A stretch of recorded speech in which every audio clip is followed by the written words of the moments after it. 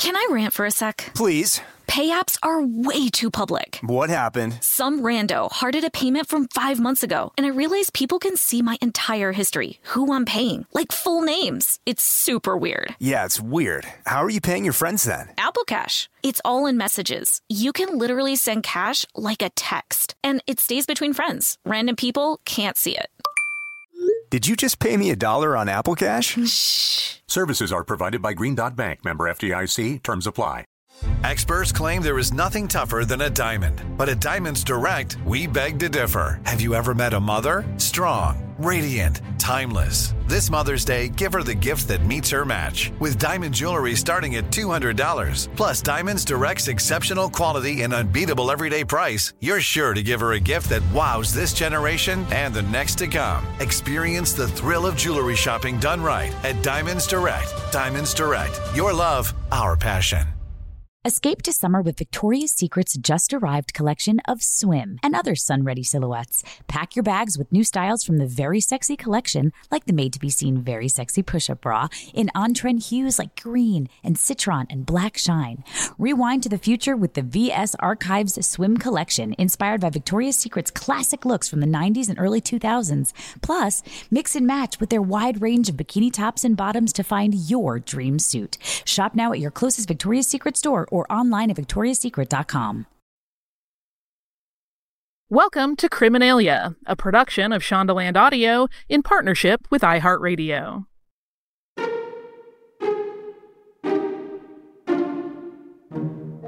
Joseph Jenkins Knapp Jr. was expecting to receive a sizable inheritance upon the death of his 82-year-old great-uncle, Captain Joseph White. But with debts piling up, Knapp decided he couldn't wait for natural causes. He and his brother John Francis Knapp, also known as Frank, hired a hitman to murder him. And then things got way out of their control. Welcome to Criminalia. I'm Maria Tremarchi. And I'm Holly Fry. In 1830, when this tale unfolds, Captain Joseph White was a wealthy retired shipmaster and trader who lived in a grand home at 128 Essex Street in Salem, Massachusetts. He employed Benjamin White, a distant relative who was the house handyman, Lydia Kimball, a domestic worker, and Mary White Beckford, his niece and housekeeper. Mary White Beckford's daughter, also named Mary, lived a short distance away in the town of Wenham, and she was married to Captain White's grandnephew, Joseph Jenkins Knapp Jr. Joseph Jr. learned through his mother-in-law that White had changed his will, and he was angry that he would be getting less inheritance than he had expected, and that his wife's family, too, had been impacted. He had an idea. He got greedy, is what he got. White was a widower and had no children. He did have potential heirs, though, the children of his siblings. His brother had 4 children, and his sister had 1. If he didn't name an heir, his wealth could legally have been split in basically one of 2 ways. If Captain White's assets were distributed per capita, each niece and nephew would receive an equal 1/5 of the total fortune. Alternatively, if it was divided per stirpes, then each branch of the family would receive an equal share of his estate, meaning his brother and his sister would both receive 50%. Joseph Jr. convinced himself that if his great-uncle died without a will, his mother-in-law, White's niece, would be in a position to inherit a significant amount of that fortune, and he believed that money would go directly right into his own pocket. He was incorrect on all of this, but he didn't know that. The captain was a wealthy member of the White family, but he wasn't necessarily a beloved family member. He was known to be a bit of a tyrant when it came to his money, and he was known to weaponize and exploit how he would distribute his assets after his death to get what he wanted while he was still alive. The captain did not much like Joseph Jr., who had worked for him, and he considered him a, quote, lazy, cowardly fortune hunter. When his grandniece, Mary Beckford, married Joseph Jr. without White's consent, he disinherited her and fired Knapp from his employment. This event is what sets our story in motion. Joseph Jr. conspired, first, with his brother Frank to hire local criminal Richard Crowninshield to murder Captain Joseph White. The Knapp brothers had known Richard and his brother George since they were all teenagers, and Frank made the deal. Next, to decide when. On the night of April 2nd, 1830, they finalized the plan. It was decided it would take place on April 6th, a night when they knew Mary White Beckford would be in Wenham at Joseph Jr.'s home with her daughter. 4 days before the murder, so pretty close to the time they made this decision, Joseph Jr. looted the captain's iron chest, stealing what he erroneously believed to be White's legal will. An iron chest generally was used to store important and sometimes secret papers. But there was another will, a newer version favoring his nephew Stephen White, and that will was not in his home. It was secured in the office of his lawyer. Unaware of his mistake, Joseph Jr. hid the will that he had and then burned it after the murder. Basically, he ordered White's death to get his hands on a fortune that would never be his to have. On April 6th, Joseph Jr. visited the captain's home, and before leaving, he unlocked the back parlor window. That night, murderer-for-hire Richard Crowninshield entered the house through the unlatched window, reaching it by climbing a wooden plank. He went to the captain's bedroom, where he then clubbed White in the head and stabbed him multiple times with a long dagger known as a dirk while he slept. Neither of the Knapp brothers entered the house that night. The next morning, Benjamin White woke at 6 a.m., and upon opening the shutters of the kitchen window, observed that the back window of the parlor was unexpectedly open. Also unexpectedly, a plank was raised to the window from the backyard. The captain's bedroom door, upon investigation, was also unexpectedly open. White was lying in his bed, his clothing and bedding saturated with blood. Nothing in the house, including valuables, appeared to have been tampered with. Nothing seemed to be missing. Stephen White was a prominent Salem merchant and political leader, and he was also the captain's favored nephew. We've seen him referred to as White's adopted son. They were that tight. He was also the principal heir to the captain's fortune. Immediately upon hearing of the death, Stephen sent for William Ward, who had been Joseph White's clerk and business assistant for many years, and Samuel Johnson, a prominent Salem physician. Ward made an interesting note from the crime scene. Near the plank left at the open window, he discovered 2 footprints. This was still decades before footprints were considered important evidence, or evidence at all, but Ward covered them with a milk pan to secure them from tampering and from weather in case they could be helpful. Upon cursory examination of the body, Dr. Johnson concluded that the death had occurred as little as 3 to 4 hours earlier. He noted 13 stab wounds, 5 in the region of the heart, 3 near the left nipple, and 5 others placed as though White's arms had been lifted up and he had been stabbed underneath. He also determined a blow to the head was the initial wound, and he concluded that a full autopsy should be conducted. Dr. Johnson, assisted by his colleague, Dr. Abel Pearson, performed the autopsy on April 8th. It was agreed that the skull fracture was due to a single severe blow from something like a cane or a bludgeon. The chest wounds they determined were caused by a dirk, and noted that its crossguard had struck the ribs with enough force to break them. Though Johnson believed there was one assailant, Pearson was not so sure. Stephen White gave the Salem Gazette permission to publish the autopsy findings, no matter how gruesome. And that report read in part, quote, "A fracture of the skull bone was discovered, the largest diameter of which was 3.5 inches. This portion of bone was depressed below the level of the surrounding skull and was somewhat loose and movable. On examining the heart, there were found at its apex 2 wounds. Also, a little nearer the base of the heart were 2 long slits. The slits were found connected with the perforations and were evidently produced by the same blows. The posterior and inferior portion of the left lung was likewise perforated in several places." The residents of Salem were shocked. 1, that there'd been a murder, but 2, a murder of such a prominent citizen. Contrary to his behavior with his family, people in town considered White to be quite amicable. They organized a 27-member group they called a Committee of Vigilance, also known as the Vigilance Committee, to investigate. Vigilante groups like this are typically citizens who organize outside of legal authority to keep order and punish criminals because they believe the usual legal agencies to be inadequate, or in some cases, those agencies just don't exist. The committee was sanctioned to do things law enforcement could not, such as, quote, search any house without a warrant and interrogate every individual. So if you're thinking, but yes, you are right. This was in direct opposition to the Fourth Amendment of the Constitution, but that's not what the citizens of Salem were worried about in that moment. They were worried about a brutal murderer at large. Rewards, and some quite sizable, were offered for information leading to the perpetrator or perpetrators, and for any information about the crime.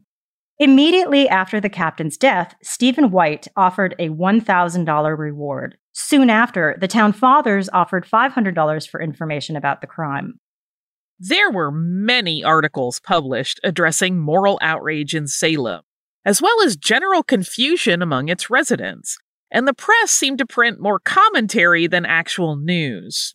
On April 9th, the Salem Gazette published, quote, a murder has been perpetrated so horrible and atrocious that we should in vain search the records of crime in any country for a case exceeding it in enormity.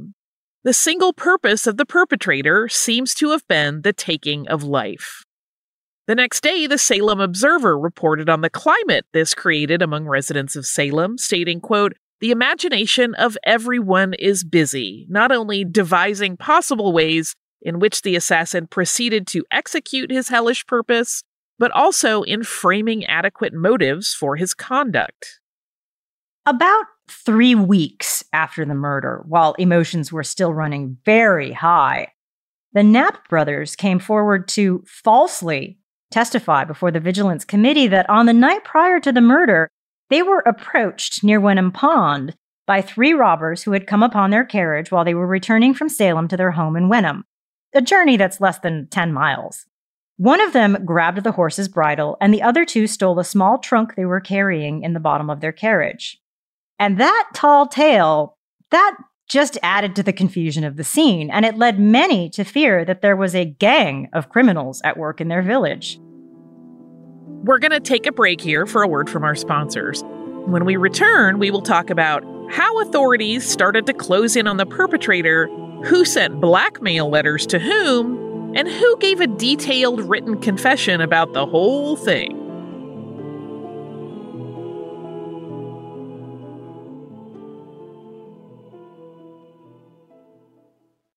This episode is brought to you by Simply Safe. Listen, you listen to true crime podcasts. You know that the world can be dangerous and unpredictable, and that there will unfortunately be people who want to hurt each other. And so it's kind of nice to get a little peace of mind by having a good home security system. Just take a few precautions, and I recommend looking at Simply Safe Home Security. I've had my home broken into in the past, and it was a terrible feeling, even though nothing that bad really happened.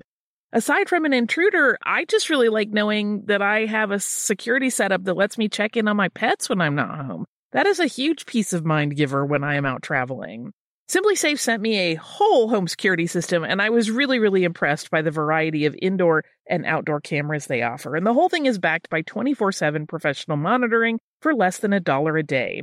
Get 20% off any new Simply Safe system when you sign up for Fast Protect monitoring. Just visit simplysafe.com/criminalia. That's simplysafe, simplisafe.com/criminalia. There's no safe like Simply Safe. Hey everybody, it's Holly. Listen, I've been doing stuff on stage since I was a kid, which means that I have been doing my makeup since I was a kid. And I can turn out a look when I need to, but on my day-to-day, I really like to keep it a little more relaxed and low-key. I don't have time for a full face most of the time. But that also means that Thrive Cosmetics can have me covered no matter what I'm doing, whether I'm doing something on stage, like I have an appearance or a live show, or I'm just running to the grocery store. Something in their line is perfect. And what I really love and what's important to me is that they are certified 100% vegan and cruelty-free. And to me, cruelty-free is very important in the cosmetics I use. I mentioned that I've been doing my makeup for a long time. I've gotten older in that time. And one of the things that I've done to refresh my look is switch over to their brilliant eye brighteners and use something like a rose gold shade to really go all around my eye and then just blend it out and get a daytime smoky look. It makes me look a little more youthful and more refreshed. And it's just easy as pie. And it means that I don't have to mess with a whole ton of products. Refresh your everyday look with Thrive Causemetics, luxury beauty that gives back. Right now, you can get an exclusive 10% off your first order at thrivecosmetics.com/Criminalia. That's Thrive Causemetics, CAUSEMETICS.com/Criminalia for 10% off your first order. Can I rant for a sec? Please. Pay apps are way too public. What happened? Some rando hearted a payment from 5 months ago, and I realized people can see my entire history, who I'm paying, like full names. It's super weird. Yeah, it's weird. How are you paying your friends then? Apple Cash. It's all in messages. You can literally send cash like a text, and it stays between friends. Random people can't see it. Did you just pay me $1 on Apple Cash? Shh. Services are provided by Green Dot Bank, member FDIC. Terms apply. Welcome back to Criminalia. Let's keep moving along with the case, specifically when and how investigators finally got their first clue. There were no clues in the case until Stephen White received a letter from a jailer roughly 80 miles away in New Bedford, Massachusetts. He was holding a relatively unknown petty thief who stated that he knew a man named Richard Crowninshield who had told him that he intended to kill Captain Joseph White in Salem.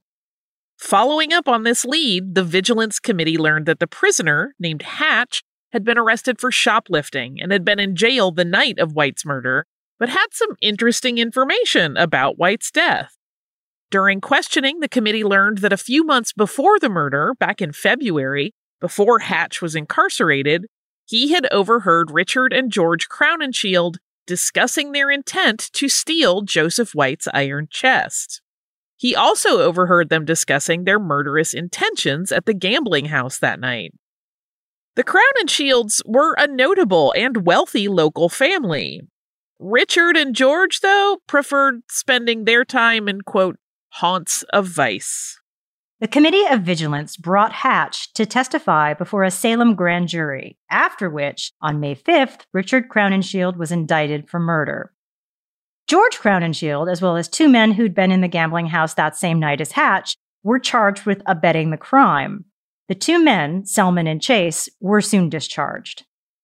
About a week later, on May 14th, Joseph J. Knapp Sr., father of the Knapp brothers, received correspondence from a Mr. Charles Grant of Belfast, Maine, who was demanding a large sum of money to avoid, quote, ruinous disclosures regarding the Knapps.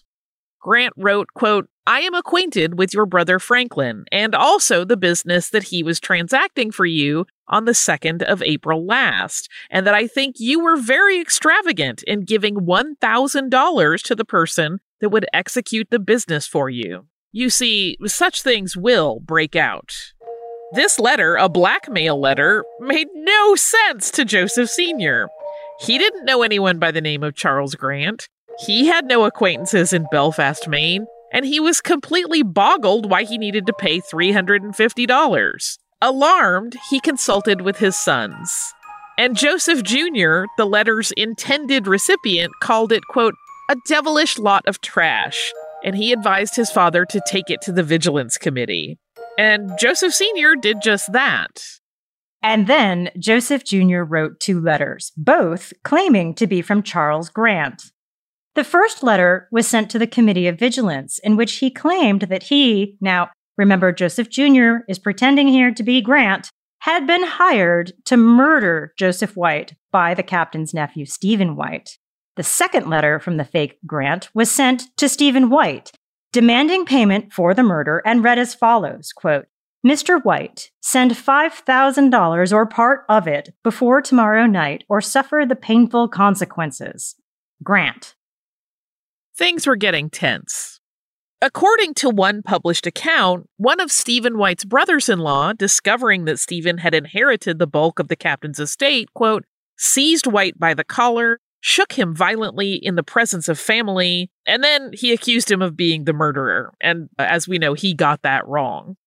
The Vigilance Committee sent $50 anonymously to Grant, promising to send more.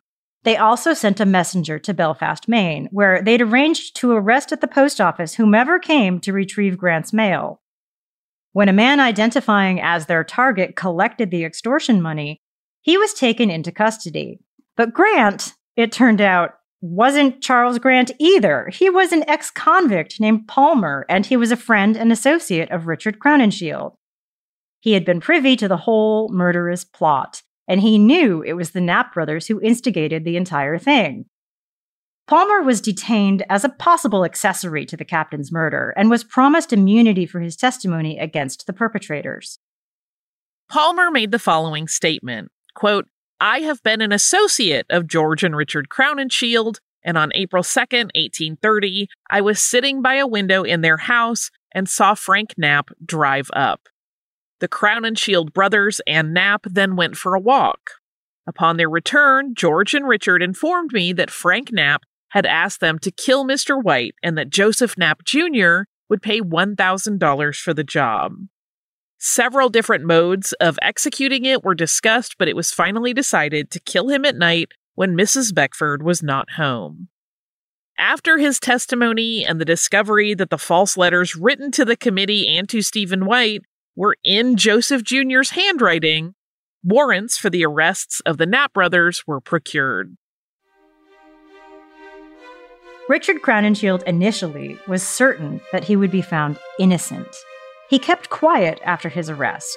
After all, he knew if he implicated Frank or Joseph Jr., he would be confessing to his own role in the crime. During his imprisonment, he asked for books on mathematics as well as Cicero's orations, but everything changed for him when Joseph Jr. confessed to his role in the murder plot. It was on his third day of imprisonment when Knapp made a full confession. He laid it all out, from his motive to his role in planning the murder to fabricating the story of being robbed and for forging blackmail letters. The confession document was penned by the Reverend Henry Coleman, a close friend of the White family, but was signed by Knapp.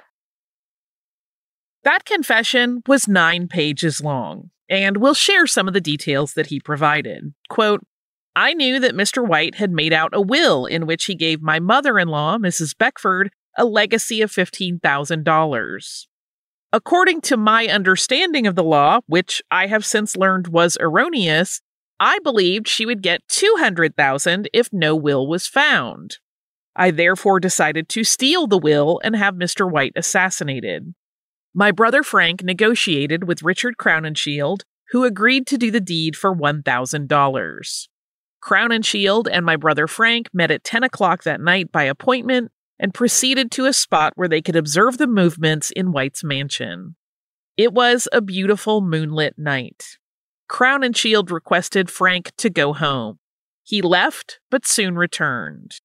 His confession continued, quote, "During his absence, the lights in the mansion were extinguished, and shortly afterward, the hired assassin placed a plank against the house, entered the window, and crept upstairs to White's sleeping chamber. Crowninshield swung his bludgeon and struck White on the left temple, probably killing him instantly. But to be certain, he lowered the bedclothes and stabbed him repeatedly in the region of the heart. He then felt his pulse, and being satisfied that the job was well done, he departed. He met Frank on a side street. After hiding the bludgeon under the steps of a meeting house on Howard Street, he returned to Danvers. I was home in Wenham on this night." Joseph Jr. continued, quote, "A few days later, Crowninshield, accompanied by my brother Frank, called on me at my home in Wenham and demanded his money. I was only able to pay him 105 franc pieces. He related to me all the details of the assassination, and I informed him that our work had been all in vain, that the will I stole was not the last one, and even if it had been, my object would not have been accomplished because of my misunderstanding of the law. The story my brother and I told the Vigilance Committee on April 27th in regard to the alleged robbery was a sheer fabrication." And he added, quote, "It was I who wrote the 2 anonymous letters." Of the weapons used, Joseph Jr. described them as, quote, The bludgeon was 2 feet long, turned of hardwood and ornamented with beads at the end to keep it from slipping. The dirk was about 5 inches long on the blade, sharp at both edges and tapering to a point. Officers immediately proceeded to the meeting house on Howard Street, where they found the bludgeon described by Knapp exactly where he said, under the steps. We're going to take a break here for a word from our sponsors. And when we're back, we will introduce lead prosecutor Daniel Webster and why it was such a big deal that he signed on to this case.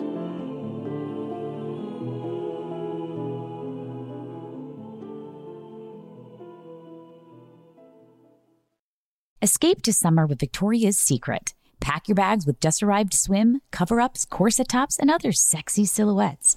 When the sun goes down, opt for bold and blingy styles, like the made-to-be-seen Very Sexy Push-Up Bra from the Very Sexy collection, in on-trend hues like black shine, green, and citron. For a glam statement, pair them with your favorite jeans and bring the heat. Because life is better in a bikini. Rewind to the future with the VS Archive Swim Collection, inspired by Victoria's Secret's classic looks from the 90s and early 2000s. For endless out-of-office options, mix and match with Victoria's Secret's wide range of bikini tops and bottoms that offer you every type of coverage, from full to cheeky to minimal. And now, in this season's must-have shades and patterns, add the finishing touch with the limited edition Bombshell Escape fragrance, a free-spirited take on the iconic Victoria's Secret scent. Dive into a vibrant blend of juicy guava, lush palms, and summer glow peony. Shop now at your closest Victoria's Secret store or online at victoriassecret.com. This is it. Your moment. This is your time to make your comeback with Purdue Global. When you come back with a Purdue Global degree, you create opportunity for yourself, your family, and your future. It's a degree you can be proud of, a degree that employers will trust and respect. Purdue Global offers working adults like you over 175 flexible degree programs to meet your specific career goals. These include associate, bachelor's, master's, and doctoral degrees and certificates. Purdue Global degree programs range from nursing to business to communication and more. Whatever your interest, we have the degree that will move you forward. You have the knowledge, you have the experience. Now it's time to get credit for the work you've done and earn the recognition you deserve with Purdue Global, Purdue's online university for working adults. You know you're worth it. We do too. So don't wait another second to get the degree that will take your career to the next level. Start your comeback today at purdueglobal.edu. I'm Katya Adler, host of The Global Story. Over the last 25 years, I've covered conflicts in the Middle East, political and economic crises in Europe, drug cartels in Mexico. Now I'm covering the stories behind the news all over the world in conversation with those who break it. Join me Monday to Friday to find out what's happening, why, and what it all means. Follow The Global Story from the BBC wherever you listen to podcasts.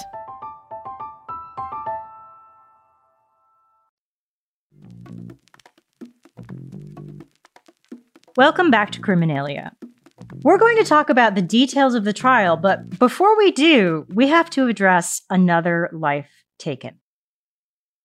This story is just tragedy upon tragedy, and here we have another. When he learned about Joseph Jr.'s confession, Richard, seeing no hope, on June 15th took his own life in his jail cell. That act, in the eyes of the law, created a problem. Here's why. The Knapp brothers were to have been tried as accessories to murder. But under the existing law of the time, accessories to murder couldn't be convicted unless the actual murderer was first convicted. Crowninshield had been the actual murderer, the principal in the crime, and now he couldn't be tried. But still, they went on with the trials, and we'll explain how that problem was resolved in just a moment. The case was heard by Judges Marcus Morton, Samuel Putnam, and Samuel S. Wild, and tried before the Salem Division of the Massachusetts Supreme Judicial Court. Frank Knapp's trial began during the court's July term. His brother Joseph Jr.'s began in November that same year. Joseph Jr. was promised immunity if he would testify for the prosecution, but when he was called to the stand, he refused to testify against his brother. A strong case was made, however, without his assistance. And that's because Stephen White asked lawyer, lawmaker, and future Secretary of State Daniel Webster to prosecute the case. Webster didn't immediately jump at the chance. Not yet 50, he had already served several terms in the House of Representatives before being elected to the United States Senate in 1827. He was known as a distinguished defense attorney and called the Great Daniel Webster because his courtroom skills were impeccable and his oration very persuasive. We'll emphasize again, defense attorney. He also considered that his personal connections with the victims' relatives raised some issues over legal ethics. But in the end, he agreed, and he was paid a fee of $1,000 by Stephen White to assist the prosecution. Although this really meant that he was leading the prosecution. With a bit of legal paperwork, an indictment for murder was found against Frank Knapp, with Joseph J. Knapp Jr. and George Crowninshield named as accessories to that murder. Webster began by addressing the jury regarding his switch from defense to prosecution as follows, quote, "I am a little accustomed, gentlemen, to the part which I am now attempting to perform. Hardly more than once or twice has it happened to me to be concerned on the side of the government in any criminal prosecution whatever, and never until the present occasion in any case affecting life." He described Captain White's murder as, quote, "a most extraordinary case. In some respects, it has hardly a precedent anywhere, certainly none in our New England history. This bloody drama exhibited no suddenly excited, ungovernable rage. The actors in it were not surprised by any lion-like temptation springing upon their virtue and overcoming it before resistance could begin. Nor did they do the deed to glut savage vengeance or satiate long-settled and deadly hate. It was a cool, calculating, money-making murder. It was all hire and salary, not revenge. It was the weighing of money against life, the counting out of so many pieces of silver against so many ounces of blood." Frank Knapp's defense, attorneys Franklin Dexter and W.H. Gardner, argued that Knapp had been outside the house, standing in the street, at least 300 feet away from the bedroom where the murder took place. Trying to keep the focus of the trial on the fact that Webster had not satisfied the legal requirements for conviction, the defense stated, quote, "Upon this evidence, the prisoner cannot be convicted as a principal in the murder. A principal in the second degree, according to the law of England, is by our statutes an accessory before the fact and cannot be tried until there has been a conviction of the principal." In response to this, Webster stated, quote, "To constitute a presence, it is sufficient if the accomplice is in a place either where he may render aid to the perpetrator of the felony or where the perpetrator supposes he may render aid. If they selected the place to afford assistance, whether it was well or ill chosen for that purpose is immaterial.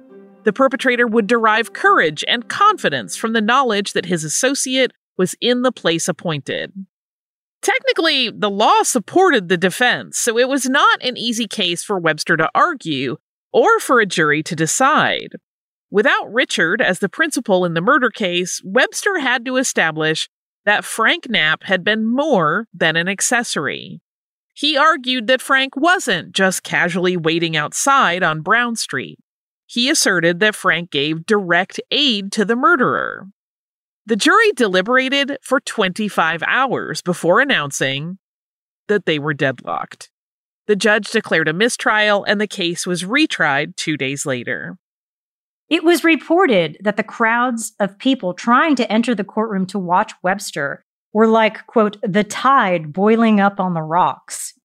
He was charismatic, and he was a force of nature. Webster addressed the jury, again stating, quote, "Are the Crowninshields and the Knapps innocent? What is innocence? How deep stained with blood, how reckless in crime, how deep in depravity may it be, and yet retain innocence? The law is made, if we would speak with entire accuracy, to protect the innocent by punishing the guilty. But there are those innocent out of court as well as innocent prisoners at the bar." This time, it took just 5 hours of deliberation. The jury agreed with Webster that John Francis Knapp, who we have been calling Frank, was principal to the crime and convicted him of murder. 4 months later, Joseph Jr. was convicted as well. The Knapp brothers were both sentenced to execution by hanging. Frank on September 28, 1830, and Joseph Jr. on December 31st, 1830. And George Crowninshield, don't worry, we did not forget about him, but he dropped out of the story when he proved that he had spent the night of the murder with 2 women. Both of those women provided him with an alibi, and he was acquitted. In the end, this became one of the first cases in which accessories to murder were tried, convicted, and executed despite the fact that the actual murderer was never convicted. So also, it's true that fictional murder mysteries are often based on real murders, right? And this is one of those murders. Not for its outcome or that White had been wealthy, but because of Daniel Webster and his outstanding legal performance. The trials spawned pamphlets and broadsides, and many scholars believe that American writer Edgar Allan Poe relied heavily on Webster's oratory prowess when writing the dramatic and deliberate speech of the narrator in his short story, The Telltale Heart, which he first published in 1843. Poe pops up a lot on the show. Poe is everywhere. He takes influence out of a lot of things in life. Of course he does.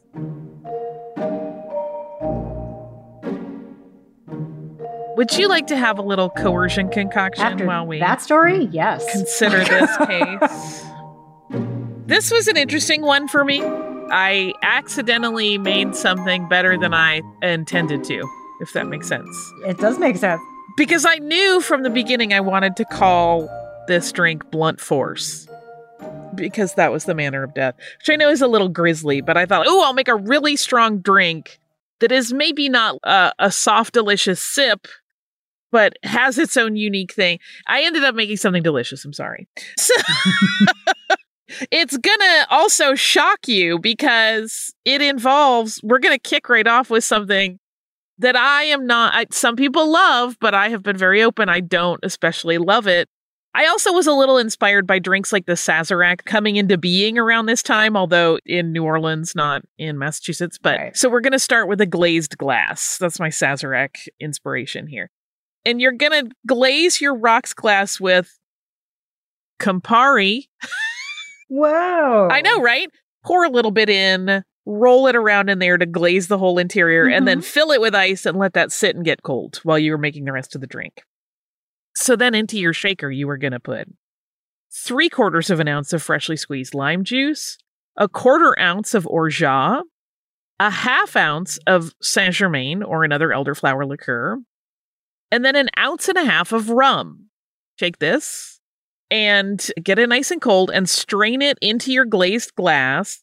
Had this been the end of the drink, you would have been like, oh yeah, this is what you wanted to do. But I didn't love it. I wanted it to be at least a little more tasty. It was just too heavy. It wasn't bad. You kept going. But it was too heavy. And then I was like, you know what I bought recently on a whim? Some blood orange ginger beer. Oh my gosh. So I just added, not very much, 1 ounce to 1.5 ounces on top of it. And it suddenly became the most delicious, interesting. It's a little complex. Mm-hmm. I get a little bit of almost a prickly effect on my lips from the Campari because it's bitter and it's right there at the glass. But it's so incredibly delicious. I will say this, in case you're like, blood orange ginger beer, where am I going to find that? The answer is it's actually pretty easy these days. It's quite popular. If you cannot, though, don't worry, I got you. If you can find blood oranges, you can add about 1/2 ounce of blood orange juice and regular ginger beer. That's an option, like 1 ounce of ginger beer. If you don't have that either, you can do 1/2 ounce of grapefruit juice with a couple dashes of bitters and then your ginger beer. And that is the Blunt Force. Now, the mocktail for this, we got to skip the glaze. I don't know a good way to approximate Campari. I can't think. And it's very unique, very bitter. Liqueur-ness. Call it bitter again. Do not worry, though. We have a delicious drink for you. in this instance, start with your blood orange ginger beer as the main star. And again, same substitutions if you can't find that. You can squeeze a blood orange. You can use grapefruit juice and bitters if you are amenable to them. Some people don't do bitters even at all if they're 100% alcohol free. And then you are going to add a half ounce of an elderflower syrup, which is pretty easy to get. Also, Lovely. same thing, 1/4 ounce of almond syrup, 3/4 or orgeat, 3/4 of an ounce of lime juice. And I would actually just say skip the rum. Just double up on your blood orange ginger beer to 3 ounces. Because in this case, we're not using a spiced rum. We're using a white rum, a clear rum. And it doesn't add to my palate in the final drink a significant element to the flavor profile. So you can skip it and just double up on your ginger beer, which is delicious anyway. That is the Blunt Force, which is stupidly delicious. I meant to make a drink that was mean and had, that thing like when there are just some drinks that we joke, it felt like I got slapped by this drink. And I wanted to do that. And then I instead made something yummy in my tummy. So I love this blood orange ginger beer addition to this. Oh my God. Me too. Yeah, I literally found mine in my grocery store. I wasn't even on the regular soda aisle. And I checked, and a lot of grocery stores in my area carry it. So I think it probably is not too hard to get just about anywhere, at least in the US. If you're outside the US, I don't know. It's because I also don't know what is available in your grocery stores that I don't have access to that would probably make me happy. Just for weekend, just go shopping in each of those grocery stores. I'm gonna fly to France and see what they have in their grocery stores for the weekend. Sounds good. Be right back, babe. Gonna go get groceries. Back in 48 hours. Paris. Oh, great. As long as I have time to hit my favorite bars of Paris and my favorite restaurants of Paris. Pack up some food and go home. Right? A little walk along the Seine. Sounds amazing. We are so grateful that you are hanging out with us to hear these stories and hear us talk about drinks. We will be right back here again next week with another story of blackmail and another coercion concoction.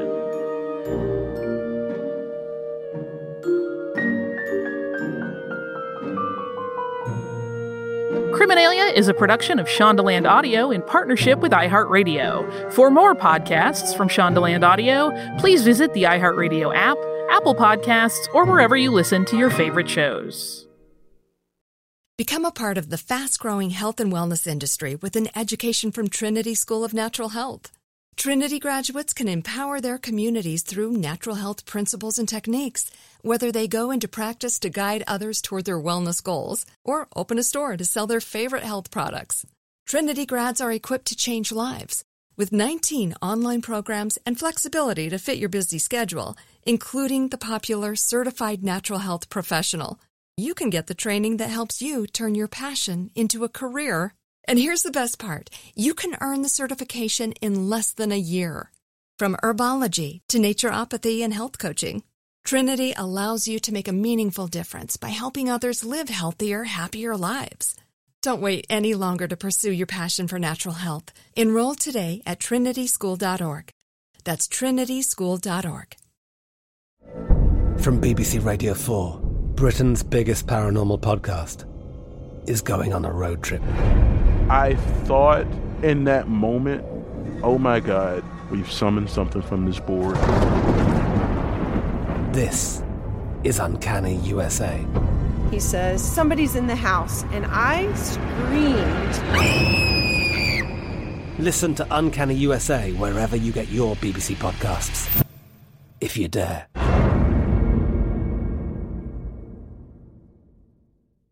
Xfinity has free premium networks for everyone this month, no matter what kind of entertainment you love. Addicted to true crime? Catch killer cases and more spine-tingling shows on A&E Crime Central. Crave adventure? Explore Asian action movies on Hi-YAH. Searching for something extreme? Check out skating, snowboarding, and more on Fuel TV Plus, the global home of action sports. And find crowd-pleasing bops on iHeartRadio's Hit Nation playlist. There's new free shows and movies to love every week. Say free this week in your Xfinity voice remote.